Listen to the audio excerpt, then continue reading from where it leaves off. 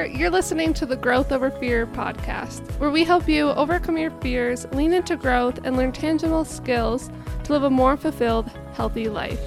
I'm your host, Sarah Martin, personal trainer and online fitness coach.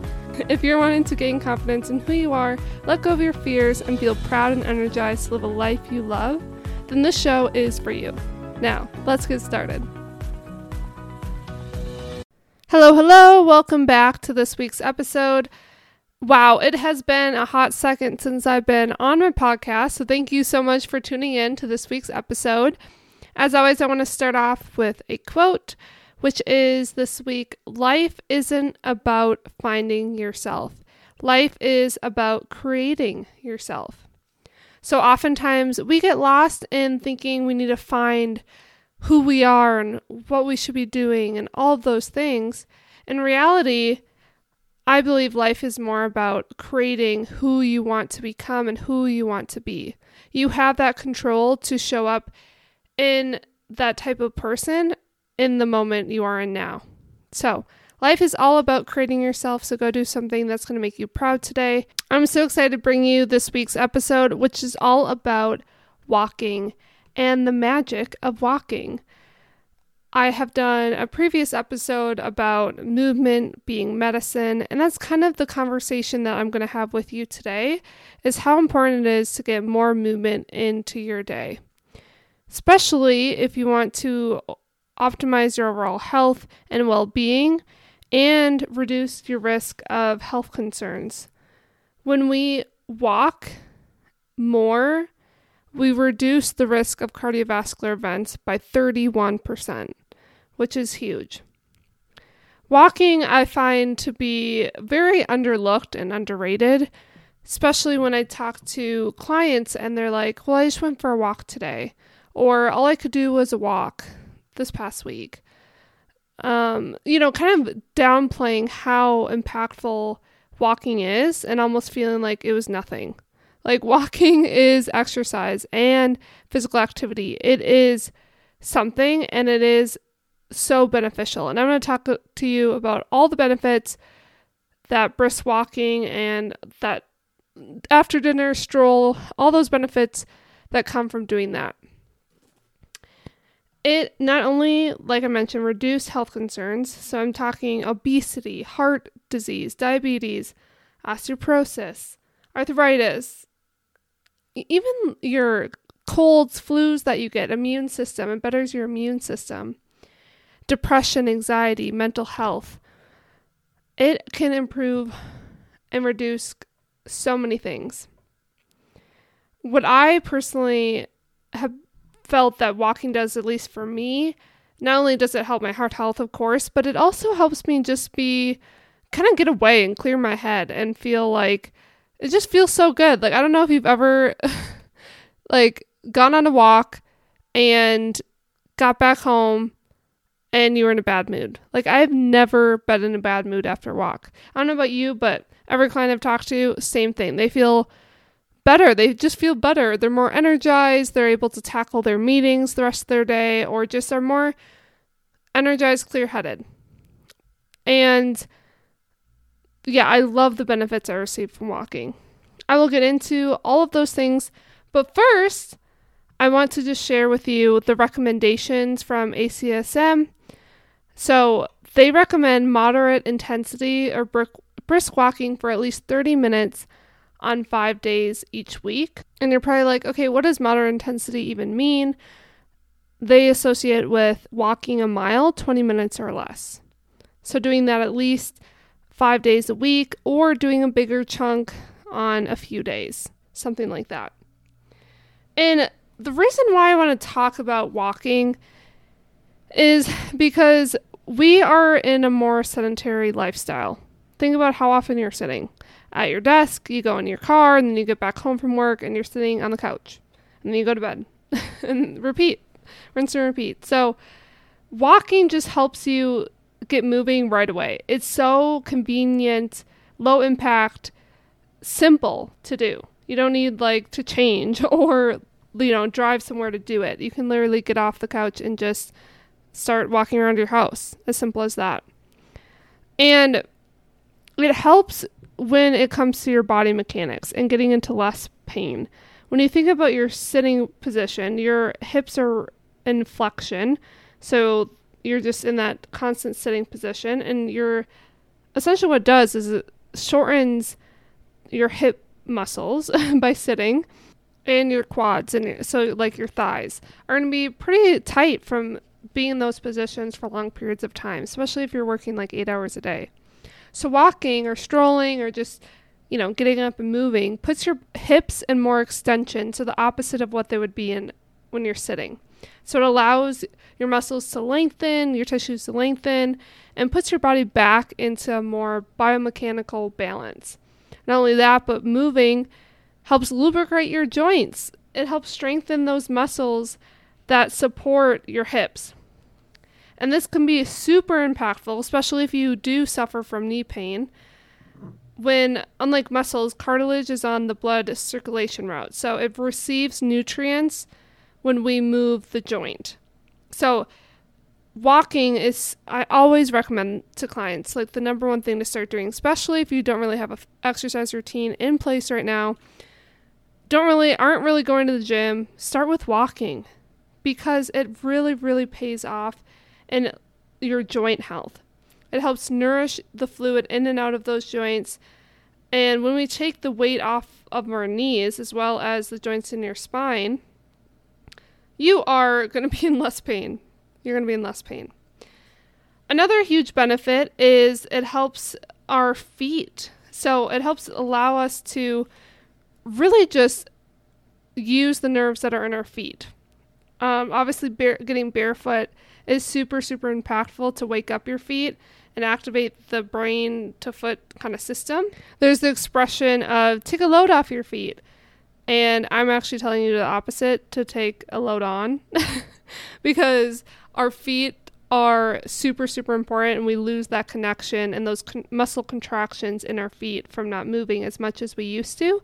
There's 28 bones, 30 joints, and over 100 muscles in our feet, or tendons, muscles, and ligaments, I should say. So crazy. So when we want to benefit our health, we want to start walking and allowing our muscles to contract, to not only live without discomfort, pain, but also to have better circulation. So that was going to be my next little point and benefit from walking, is to talk about circulation. When our body isn't moving very well, we want to get it moving. And when we move, we're allowing our body to function way better than it's supposed to. Not only that, but when we think about our lymphatic system, so that our lymph is like the clear fluid that flows through your lymphatic system vessels, and it helps clear cellular waste, helping maintain fluid levels, and allows us to combat against infections through our immune system. So our lymphatic system is driven by muscle contractions. So the more we're contracting our muscles and increasing blood flow, like walking does, we're able to flush out the cellular waste really well and decongest the body. As you can tell, the list goes on with how much it truly impacts our overall system and lymphatic system and drainage. Especially if you're someone that gets sick very often, look at how much you're moving throughout your day. Are you looking at your daily life and daily routine and weekly routine? Even just writing down. I had a client do this, a few clients do this as well. Literally making a diary of your daily routine. Of this time I wake up, then I do this, then I do this. And literally breaking out time by time. Obviously not by minute, like kind of just, guideline. But then you can look back at that and look at the average 3 days. What is your daily routine? How often are you getting up and moving and standing? Or are you sitting from 9 a.m. to 1 and then 2 to 4, kind of making that list really can open your eyes to, holy smokes, like I can definitely just add a simple 5-minute walk around the building and then go back to work to really benefit my immune system and circulatory system. So definitely encourage you to try that out, just taking a piece of paper out, looking at your schedule, and making that list of what your routine is looking like. Another huge benefit if you are dealing with not great sleep, you should start walking. Because, again, exercise can help put you in a more rejuvenating slumber, especially if you have more steps throughout your day.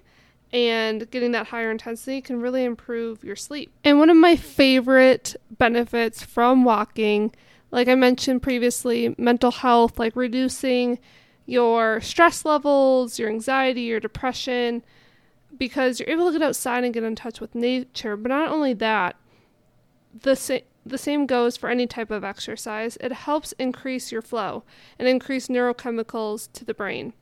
One of them being serotonin, that feel-good hormone, really improves your mood and decreases depression. Another molecule is brain-derived neurotrophic factor, which basically allows our brain cells to function and grow better and increases neuroplasticity. So essentially what I'm saying is when you're walking, you're improving those molecules and neurochemicals. It's improving your overall function of your brain and strengthens areas that are subject to age-related decline. That's huge. So big. If you are interested in learning more about the impacts exercise has on your brain, by far my favorite book is by John Ratey. The book is called Spark, The Revolutionary New Science of Exercise and the Brain. I loved it. I soaked up so much of the information, but basically what he was saying in the book is how impactful physical activity is for our brain. He called it Miracle Grow for the brain.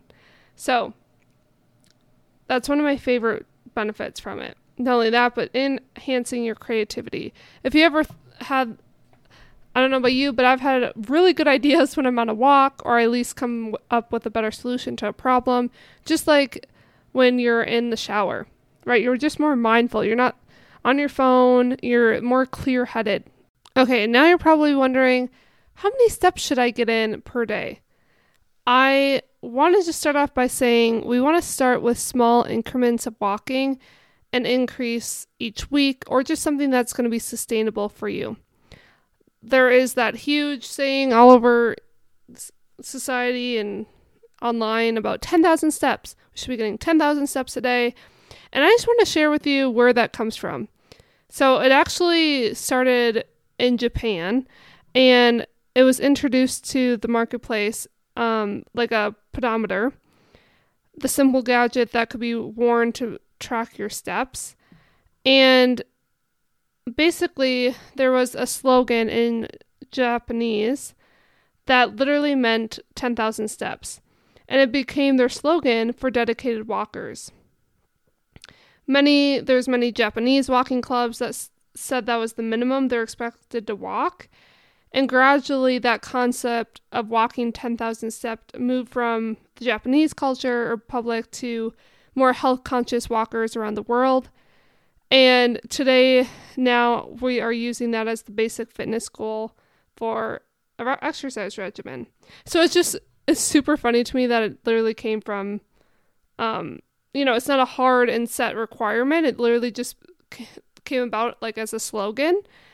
But, so that's kind of where it comes from. So I just thought that was interesting. But I just want you to know that any steps you take are better than no steps at all. So we want to look at consistency being more important than the actual quantity of the steps you're getting. So if you think about it, one day if you did 20,000 steps and on a Saturday, and the next day you didn't move at all, you're always in that 90-degree angle with your hips, your tissues and your joints are still going to register that time being sit in that position. So my main point is you still want to keep moving and not look at it like, okay, I walked so much yesterday, I'm not going to walk much today. It's more about what you're doing more often than not. So if you want to start tracking your steps or counting them, you can just have your smartphone with you. Your smartwatch probably does it, or other apps, or your Fitbit, Apple Watch. And if you don't have one, you can kind of guesstimate that 1 mile is going to be roughly 2,000 steps and kind of just average how many steps you're kind of getting. over a course of 3 days. And take that average, and then I want you to slowly increase that to 2,000 or 1,000 steps per day. Even just that little bit will do so much to your health of just increasing those steps.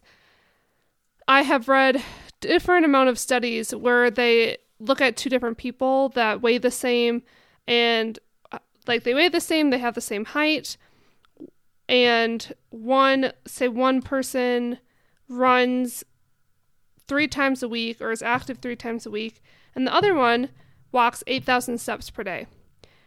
And they found that the one that was running 3 times a week or was just active 3 times a week burned 51,480 calories. And then the other one was 101,608 calories a year. So this was a year. And they found that the one that was doing 8,000 steps a day burned the most calories. So not the one that was running 3 times a week or went to the gym. It was the other one that burned more calories. The one that got 8,000 steps per day. So it just shows you that consistency is everything, especially when it comes to how much you're moving. So just thought that was really cool and wanted to point that out, how it's more often what you're doing rather than, okay, I made it to the gym 4 times this week, but then I'm sitting in my desk job the rest of the time. So get up and walk. It has so many benefits like I already went over. Now let's talk about tips to increase the walking. How do I even just add more walking into my day? I'm so busy. Well, start by parking farther away when you're at the grocery store. Or if you're at the shopping mall, park farther away. That right there adds up over time. Or maybe at your work office, park farther away. Instead of taking the bus, maybe you bike or you take that walk. One of my favorite ways is to actually break up your day with 3 10-minute walks and short bouts rather than doing a long 30-minute walk. Okay, so when you're able, that sounds more reasonable to do 10-minute walks for most people. So think morning, lunch, and evening. Take the stairs whenever you can. That's probably going to be the best, is rather than taking that elevator, go up the stairs. If you need to go slow, that's okay. Just take your time, use the railing if you need to. But that adds up, and you're able to actually use a lot of those hips and quad muscles that you may not be using throughout the day.